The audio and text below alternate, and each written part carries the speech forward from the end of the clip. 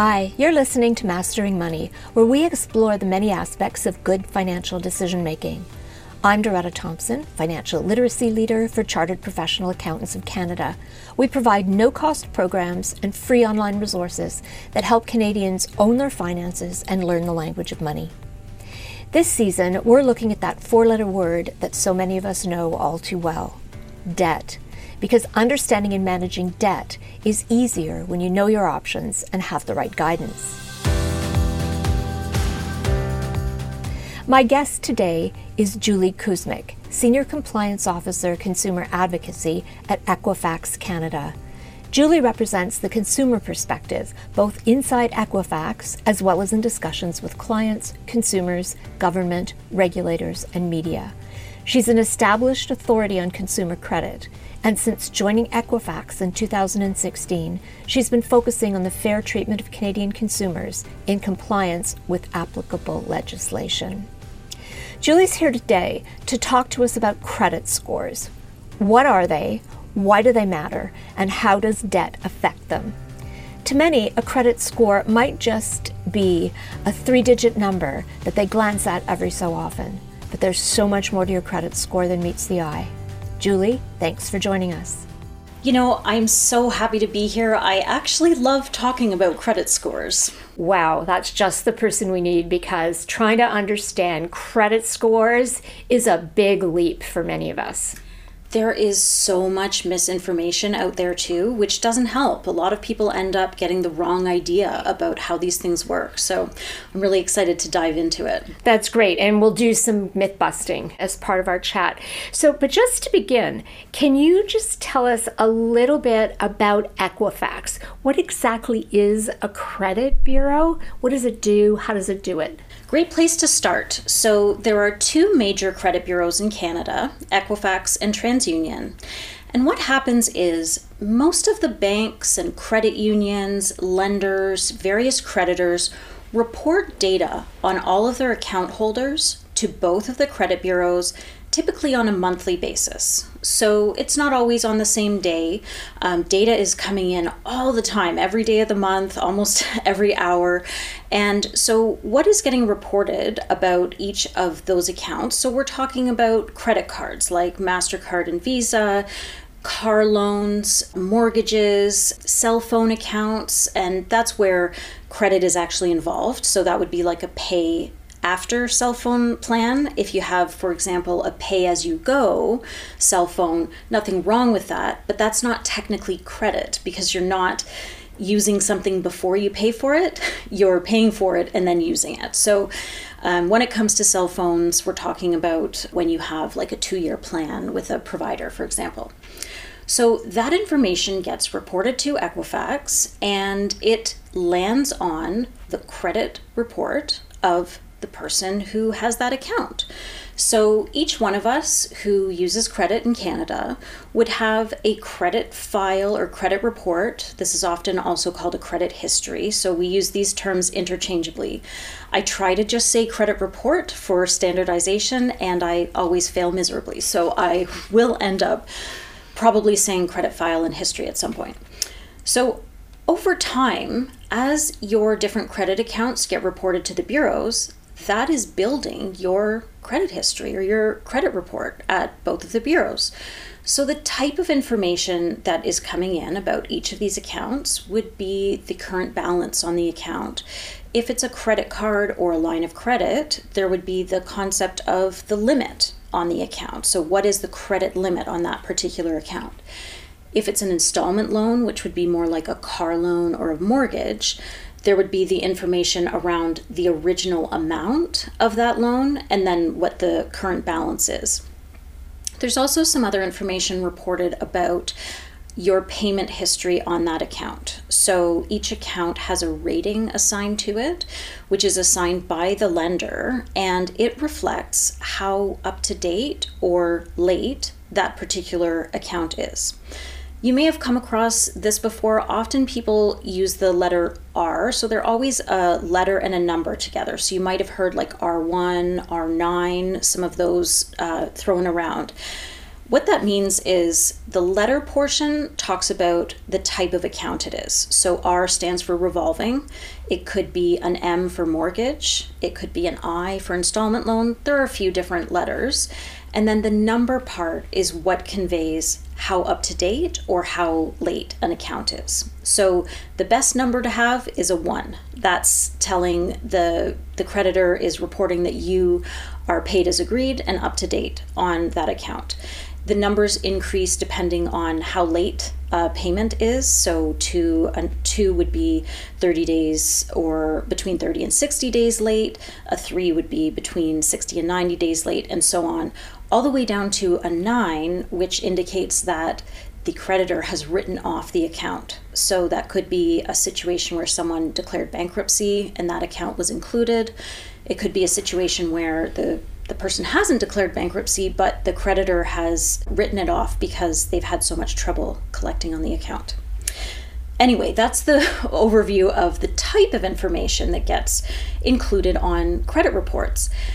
It's all data that gets reported to Equifax. So we're not going out and asking. We're not contacting your bank and saying, what's Doretta's current Visa card balance, for example?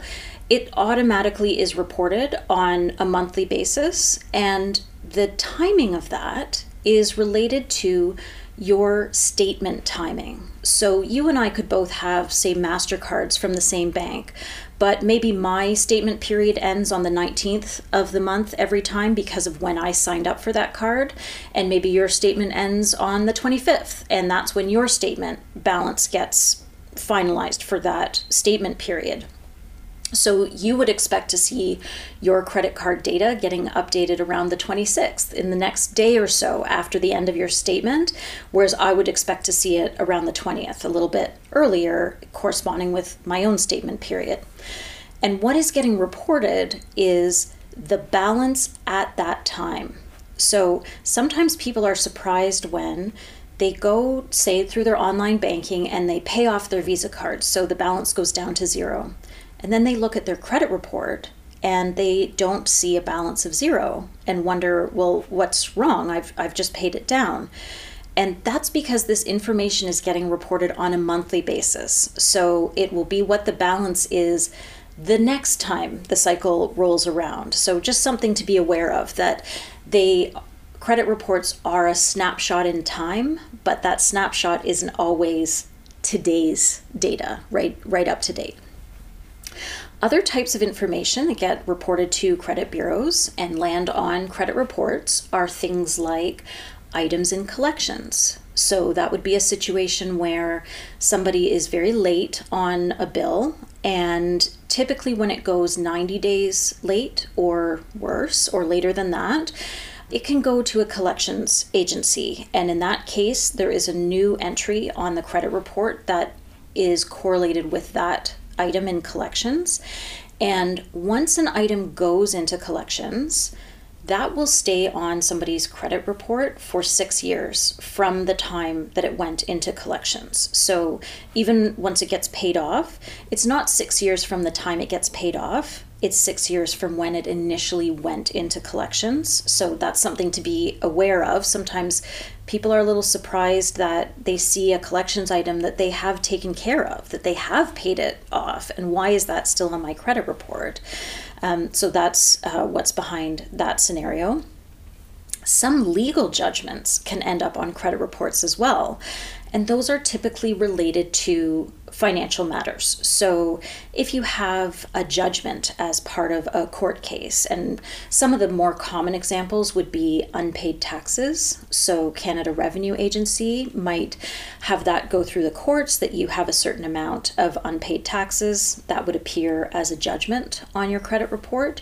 Another common one is family support payments that haven't been made. So that information can go on the credit report as well. So we started by talking about what exactly is a credit bureau. Let's make sure I really understand this. There are 2 main credit bureaus in Canada, and what happens is that banks, other financial institutions, and other things like Revenue Canada, potentially court cases, all of these financial matters, all that data on you pours into the credit bureau. And what the credit bureau does is take all of that information, and presumably they have all kinds of, they do some kind of magic algorithms, I don't know, hocus pocus, and all of that financial information goes into a credit report. Exactly. And then those reports then go back to financial institutions, etc., to let them assess your creditworthiness. Is that kind of how it works? Yes, you've nailed it. So just a couple of tweaks. One is that the Canada Revenue Agency doesn't actually report to Equifax directly, so it would only be if unpaid taxes went through a court case. So just a minor clarification there. And yes, that's exactly it. So to boil it down, what a credit bureau does is maintain credit-related information on consumers in Canada in the form of a credit report. And what does the credit bureau then do with that credit report? So there is a very strict list, and it's a pretty short list, of reasons that any company would be allowed to access the credit report of an individual. And the main one, the most common one that most of us would be familiar with, is when somebody is applying for a new type of credit. So it could be an application for a new credit card, it could be a car loan or mortgage application. Most banks and lenders will require that when you're applying for that new credit account, you give your consent or your permission for them to access your credit history from one of the credit bureaus. And they use that information as one of the inputs into their decision-making process on whether or not they will open this account for you, and in some cases also what interest rate you might get for a particular loan. And that's an important thing for us to remember, and I suspect we will circle back to that because it can affect your interest rates that you pay, and therefore not just your access to credit, but the rate at which you can access credit. Very much so. Okay, so we've talked about what a credit bureau is, and we've talked about what your credit report is.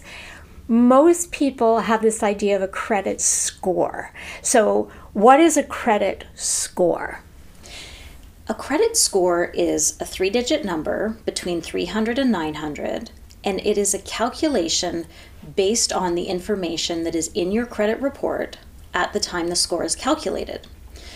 So what is the purpose of a credit score? Credit scores are intended to predict the likelihood that somebody will pay their bills on time. That's the core of the point of a credit score. You'll hear terms like a risk measurement of someone or measuring their credit worthiness. But when you boil it down, that is the intent. It is a predictive analytic that is intended to predict this behavior, where the behavior is repaying bills on time. So it's a score for between 300 and 900. And what's a good score? Many banks and lenders interpret scores in ranges, and I'm going to start at the top end of the range because this is a very common situation that we come across. Many people don't know that an excellent credit score is typically about 750 or higher out of 900. And we encounter lots of people who have a great credit score, maybe 780, and they've got this long, solid credit history, they've never missed a payment, and they're asking, what am I doing wrong? Where are those other 120 points? And it's important to understand the answer there is absolutely nothing. You're not doing anything wrong. The reality is that if that person applies for a new credit account with a bank, and let's say that somebody else applies for the same credit account and that person has a score of 880. So we've got two people with two credit scores that are 100 points different. The bank, in most cases, is going to interpret those two people as being the same level, which is excellent. It ticks the box. That's all the lender is concerned about on the credit score front. So it's important to note that it's rare that lenders and banks make decisions just on the credit score. There are a lot of other factors that go into those decisions. Some of the common ones would be employment status. So is this person employed and getting a regular paycheck? What is their actual income? what wealth or holdings do they have, depending on the type of credit they're applying for. So we know what a credit score is, and we know why a credit score matters, because the better your credit score, the better your access to credit and the better rate you're going to get, roughly? Yeah, those are some of the aspects. But in addition to that, there are a few more what we call permissible purposes, or reasons that entities, companies are allowed to access someone's credit. So the individual's consent is always required. So that's an important bottom line. But landlords are allowed to do credit checks on individuals. Again, their permission is required to do so, but that's one of the uses of credit scores that some people wouldn't think of right away as being something that matters, that the next time you're applying for a new rental unit, that might come into play. Another common one, it's becoming more common, is some employers make a credit check part of the requirement for getting the job. So for example, I had that experience when I applied at Equifax. So when I got the job offer, it was conditional on two things. One was a police background check, and that would be familiar to a lot of people. There are lots of jobs that require that. But the second was a credit check, and that's relatively common in financial services. So you might find a lot of people working at big banks and some of the other financial entities would have had a condition like that as well. So it can actually affect employment prospects too. So clearly a good credit score is a really important thing to have. That's right. And I want to be clear. So I started with that highest category of credit score. Generally, a good credit score would be in the area of around 620 or higher. So I don't want people to feel like if you don't have that 750, you're not going to get that next job. Often that range, even in the mid to higher 600s, is also considered a good score.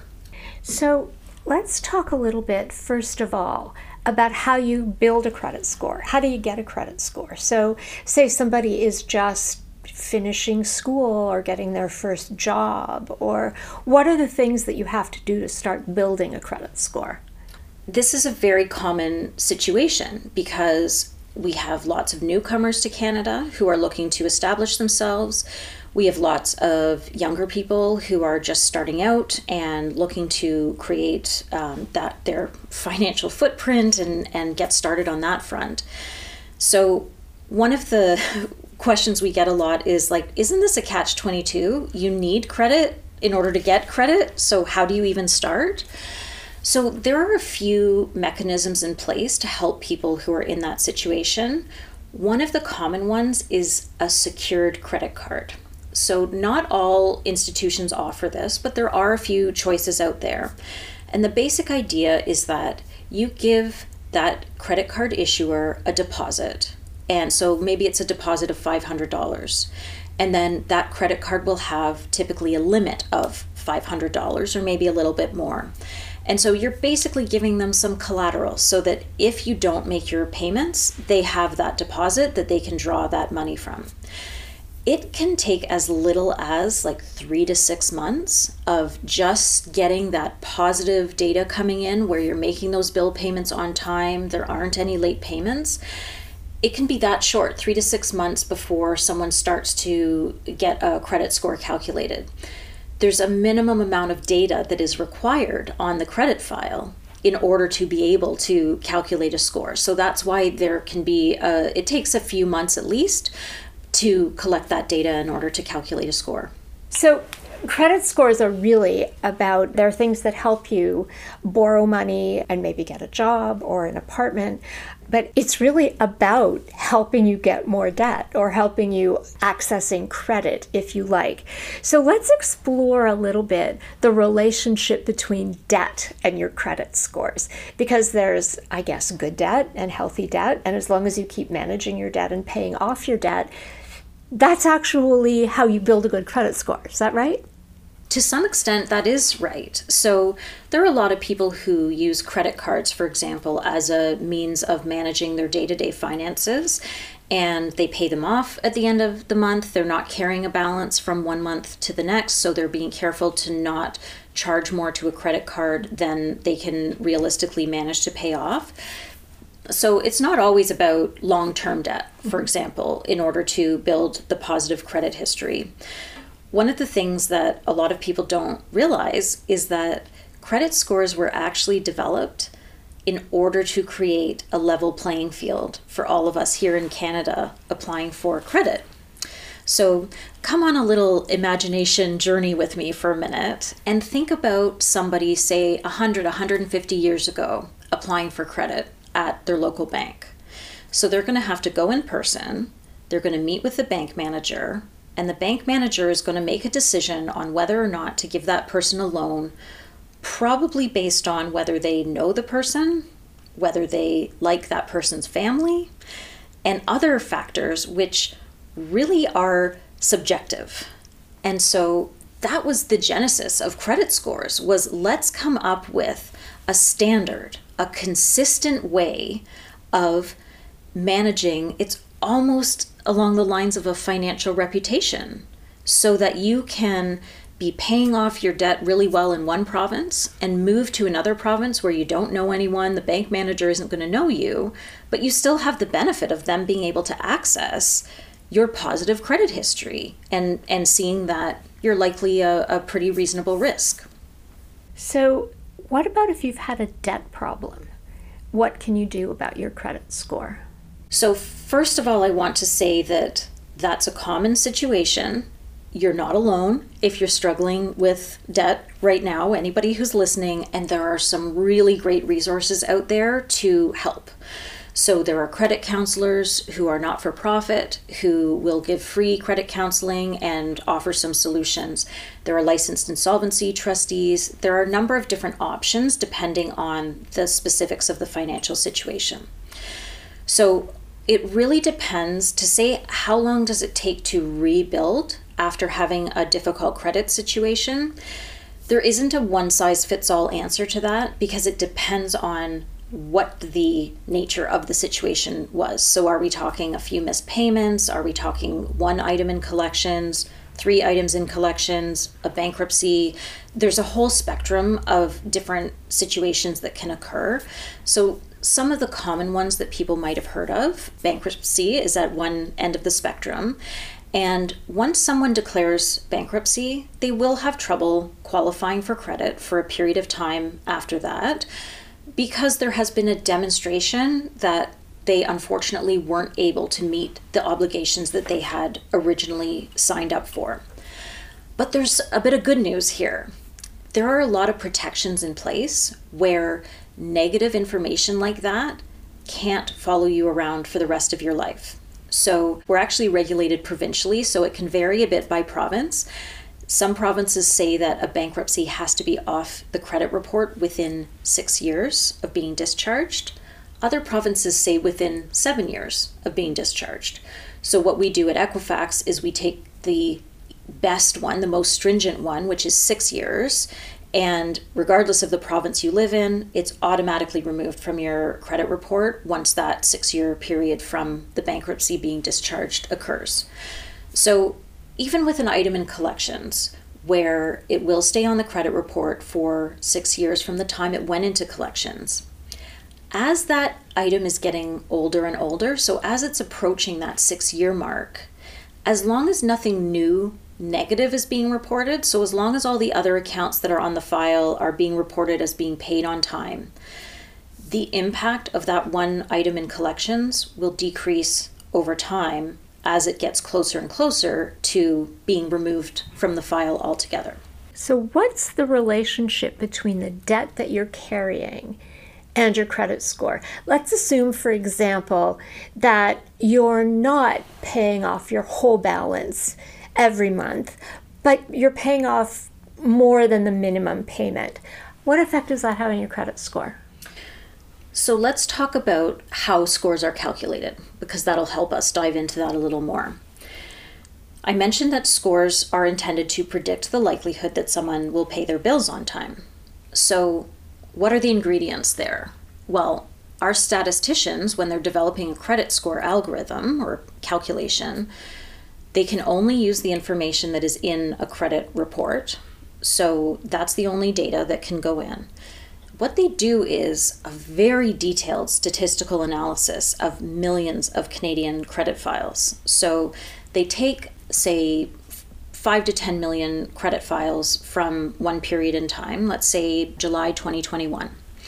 And they're depersonalized, they're anonymized, so there's not a privacy concern there. And then they take the same people's credit files a year later, so July 2022. And they look at what has changed in that 12-month period. So you're going to have a good cross-section of people at every end of the spectrum, people who've been using credit for a long time, people who are new to credit, people who have missed a lot of payments, people who've never missed a payment. So you've got a good collection of different credit file characteristics. And they look at, for all the people who made their payments on time, what do they have in common? For all the people who declared bankruptcy, what do they have in common? What do we see that look like they're maybe leading indicators of the likelihood that somebody might start missing payments? When we look at people who had a good solid credit history in the first sample, but then that person has started missing payments in that 12-month period, what can we tell from that data? And the answers to those questions become the factors that go into the credit score calculation. So it turns out that the most predictive piece of information that is in somebody's credit report is their payment history. Somebody who has made all their payments on time is more likely to continue making payments on time. Of course, I'm oversimplifying here for the sake of clarity, but the basic idea is that there are factors identified which are correlated with certain repayment behaviors.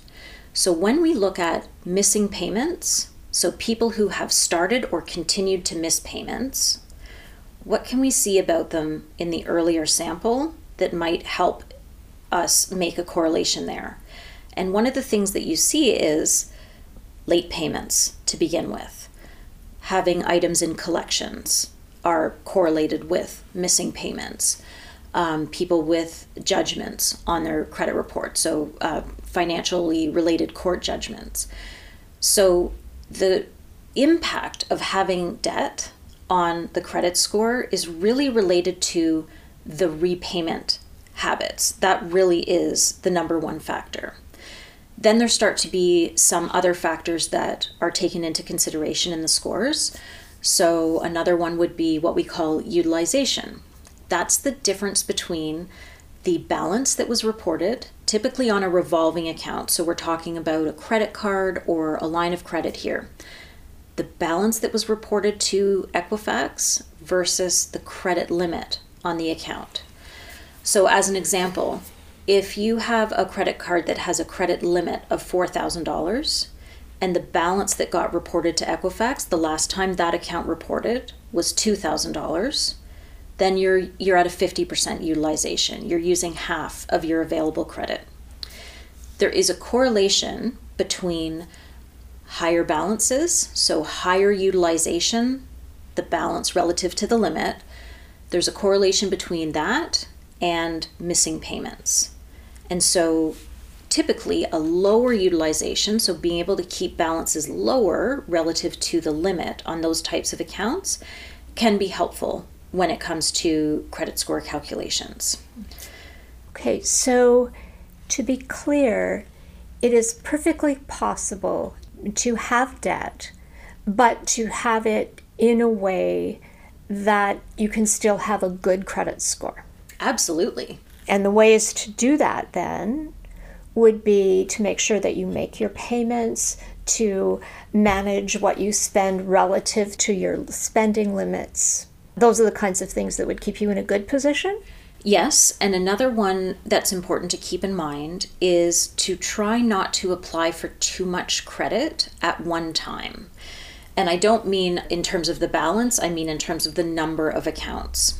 So here's a fun fact about credit reports. We are required by law to keep a log on the credit report of every time that credit report has been accessed, regardless of who accessed it.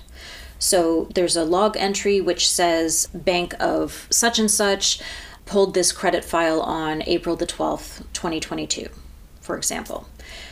The reason that information has to be on the file is because all of us as consumers have the right to know who has looked at our credit data. And there are two categories of these access entries. And the term we use in the industry is inquiries. So each one of these entries in the log would be called an inquiry against the credit file.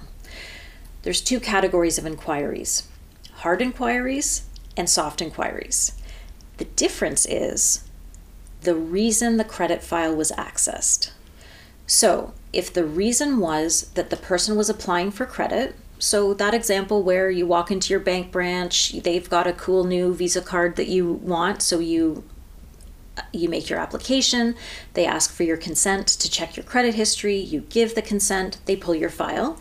There's now going to be a new hard inquiry on your file that indicates that that credit card issuer pulled your file on that day.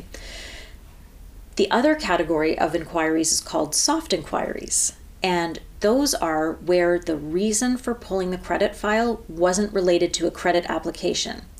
So that's where the landlord is pulling the credit file, for example, or the potential employer. Or the big one is the person themselves checking their own credit report, which is something we should all be doing. You can access credit reports for free online. It's such an important step to make sure everything looks accurate. We can come back to that. But that will be recorded on the report as well, just saying that you yourself checked your own credit report. That's a soft inquiry. Now, the reason I'm making this distinction is that hard inquiries can have an impact on credit score calculations. They won't always, but they can. And let me explain that a little bit more. What a hard inquiry represents is an application for new credit, as I just outlined. And there is a statistical correlation between people applying for a lot of credit in a short period of time and then starting to miss bill payments. So that's why that factors into the score calculation. So the very common question we get is, well, oh gosh, well, how many points am I going to lose every time I apply for a new credit card? It's such a simple, easy question. Unfortunately, the answer is not, because the reason it may affect some people and may not affect others is related to these predictions of credit behavior based on information in the credit report. And I know this is hard to follow, but please bear with me for a minute. Somebody who has missed a number of payments, maybe has an item in collections on their file, there is a stronger statistical correlation between that person applying for, say, 3 or 4 or 5 new credit accounts in a 12-month period, and that person starting to miss payments. So that person applying for a new card might see their score go down as a result of this new hard inquiry. But if you compare that to somebody who has a solid long credit history, who's never missed a payment, that person could apply for the same number of new credit accounts and have that same number of new hard inquiries on their credit report and not see a difference because of that difference in risk correlation. So there are all kinds of factors that come into these very complex algorithms that affect your score. But I guess the most important thing to keep in mind is that financial institutions, etc., are really looking at scores in ranges and not at particular numbers. Yes. Also to keep in mind that many of the financial institutions are using more than just a score to make a decision. One of the common misconceptions is if you have a great score, you'll get approved for anything you apply for. And that's not necessarily the case because of the other factors like income and employment status that can really play a role in those lending decisions. What happens then if there's a mistake, I mean, you did mention that it's a good idea for people to check their credit scores regularly. How often do you recommend people check their credit scores? So I'm glad you phrased it that way, because we're all so eager to say credit score when in fact it's the credit file that you should be checking, or the credit report. And this is probably a good point to mention, because I haven't been confusing enough with all of this information yet. I'm afraid it gets a little more confusing. There are multiple credit score versions out there. So we all often think of ourselves as just having one credit score, one number. But there are actually different versions. Different banks use different credit score versions. So the version that you see when you're looking at your bank website, for example, or through one of the free sites that will give credit scores, that's not necessarily the same version that a bank is using. That might not be the same one that that particular lender is using. And people fixate so much on the score, on that number. But it's gone down by 2 points. Oh, it's gone up by 3 points. Great, I'm coming out ahead. The important thing to focus on is the credit report, because all the scores are based on that data that is in the credit report. And that's where you want to make sure that that data is accurate. So when you're asking about how often should somebody be checking their own credit report, I would say a minimum of once a year is important, and you want to make sure that you're checking at both of the credit bureaus, so both Equifax and TransUnion. You want to look at your credit reports at both. It's rare, but there are sometimes mistakes that happen, and that's the kind of thing that you're looking for. So a few examples would be, sometimes if someone has a similar name and address, or address and birth date, or similar combination of characteristics, you might end up with some of their data landing on your credit report. So that's something that you want to get cleaned up as soon as you find that sort of thing. Another possibility, and this one is a little more scary, is that you could find an account on your credit report that you don't recognize, and that might be because somebody has impersonated you and applied for credit in your name. And this is one of the first ways of noticing, finding out that that has happened, and being able to do something about it before you're trying to finalize that mortgage or you're applying for that car loan. That is not the time that you want to find out, wait a minute, somebody took a credit card out in my name and didn't pay it, and now this account is in collections in my name. That's a stress that you don't need when you're trying to finalize a major financial purchase. So how do you check your credit report? You can get access to your credit report for free in a number of ways. So at Equifax, you can go to the website at equifax.ca.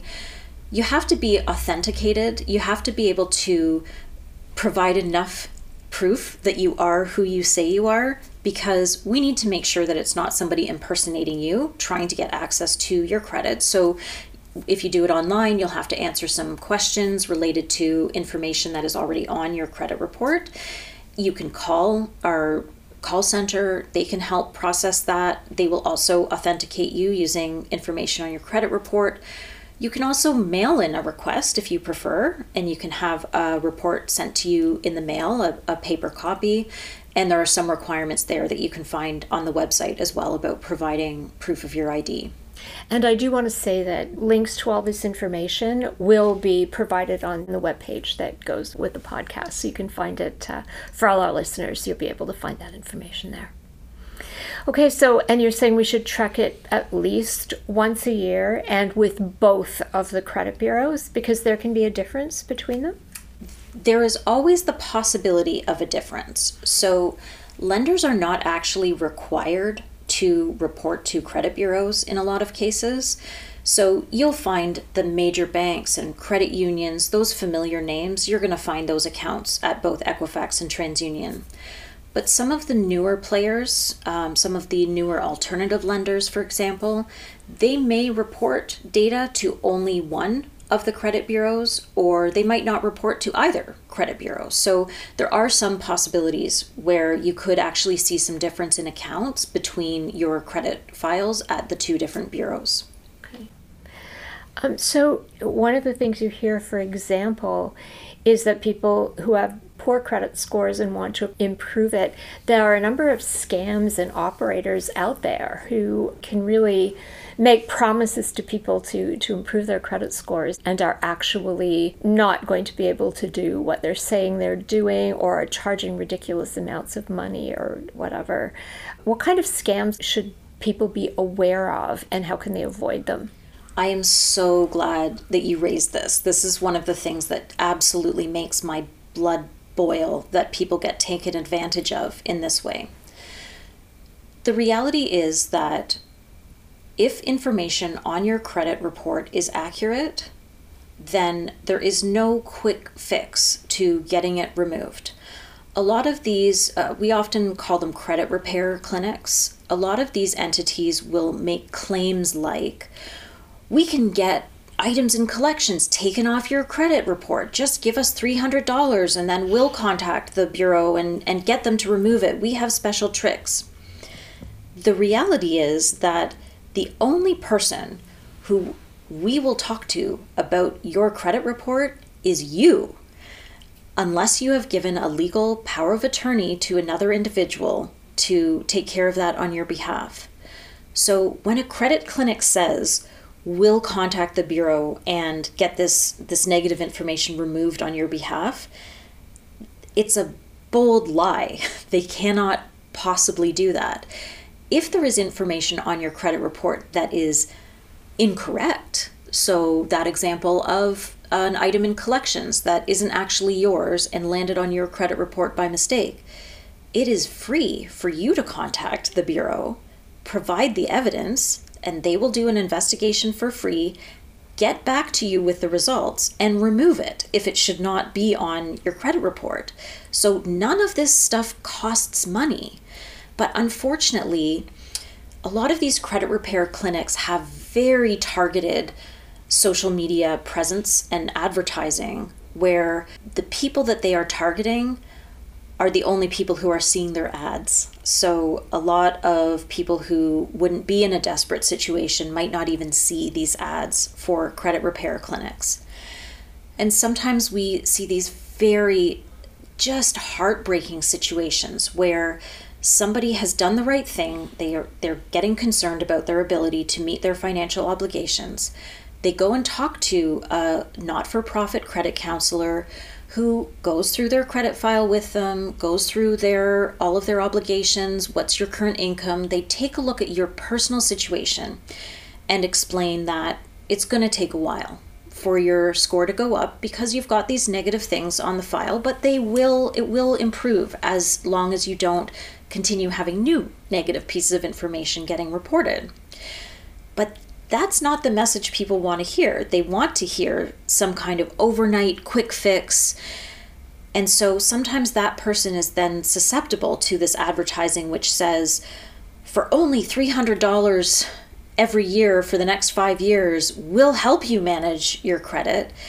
And sometimes those people end up back at the credit counselor after having had that heartbreaking experience, and now they're out that extra money that they couldn't afford in the first place and not seen any positive benefit from. So it's so important for people to understand there are lots of resources to figure out which credit counseling agencies are not-for-profit and which ones are accredited and the ones that you should be talking to, as well as licensed insolvency trustees as another option. They're federally licensed, so they're in a good position to be able to offer the right advice for your particular situation. Right. And we'll include links to Credit Counseling Canada, for example, that is the network of credit counselors, the not-for-profit credit counselors, etc., in links to the podcast. People take credit scores pretty seriously. I think that, like many things connected to money, they get a sense of judgment attached to them. Does a credit score reflect anything about a person's sort of personal well-being or ethics? Absolutely not. It is so important to know that a credit score is not a moral judgment. It is not a character judgment. Good people can have bad things happen to them. Lots of really solid individuals have declared bankruptcy and climbed out of bankruptcy and established a great solid credit history. It's absolutely possible. So anyone who's listening to this and feeling uncomfortable because you think there might be something you don't want to face on that credit report, you're not alone. It's okay to have some issues that need to be dealt with. There are so many resources out there to help. So let's do a bit of a lightning round. Fast questions, fast answers, okay? Sounds like a plan. Okay. How can you find your credit report? You can go to Equifax.ca and you can find your credit report and an Equifax credit score for free online. What's a good credit score? Probably around 620 or so or higher. What's a bad credit score? Something around the 500s would typically indicate that somebody's had some serious financial trouble. How often should you check your credit report? Minimum once a year, but if you go to Equifax.ca, you can set up an account where it'll be refreshed on a monthly basis, so you can always check. And how often does it get updated? Could be every day. So there's new data coming in all the time. So each one of your accounts is typically updated once a month, but not all at the same time. So you might find that your MasterCard gets updated typically on the 7th of the month and your mortgage gets reported on the 21st, that sort of thing. So you can see a number of updates throughout the month. So if you're worried about your credit score or you see something on your credit report that you feel is not correct, what should you do? Go to Equifax.ca. There is a section called How to Submit a Dispute. And dispute is the blanket term for anything that looks wrong on your credit report. So even if it's just that you want to update your address because you've moved, it might feel like, well, I'm not disputing the old address. That was my old address. I just need to update it. So just to not be confused about that terminology. Julie, thanks so much for joining me today. I think we've really laid everything on the table when it comes to credit scores and why they matter. And I'm sure many listeners will have a new level of vigilance for their own credit scores. You've been listening to Mastering Money from Chartered Professional Accountants of Canada. You can click to all the resources mentioned in this episode in the description for the podcast in your podcast app. Please rate and review us. And if you'd like to get in touch, our email is financialliteracy@cpacanada.ca. This season is proudly brought to you by BDO Debt Solutions, helping you turn the page on debt. Please note, the views expressed by our guests are theirs alone and not necessarily the views of CPA Canada. This is a recorded podcast. The information presented is current as of the date of recording. New and changing government legislation and programs may have come into effect since the recording date. Please seek additional professional advice or information before acting on any podcast information. Be well, be kind, and remember, managing debt is within your power when you're informed, prepared, and vigilant.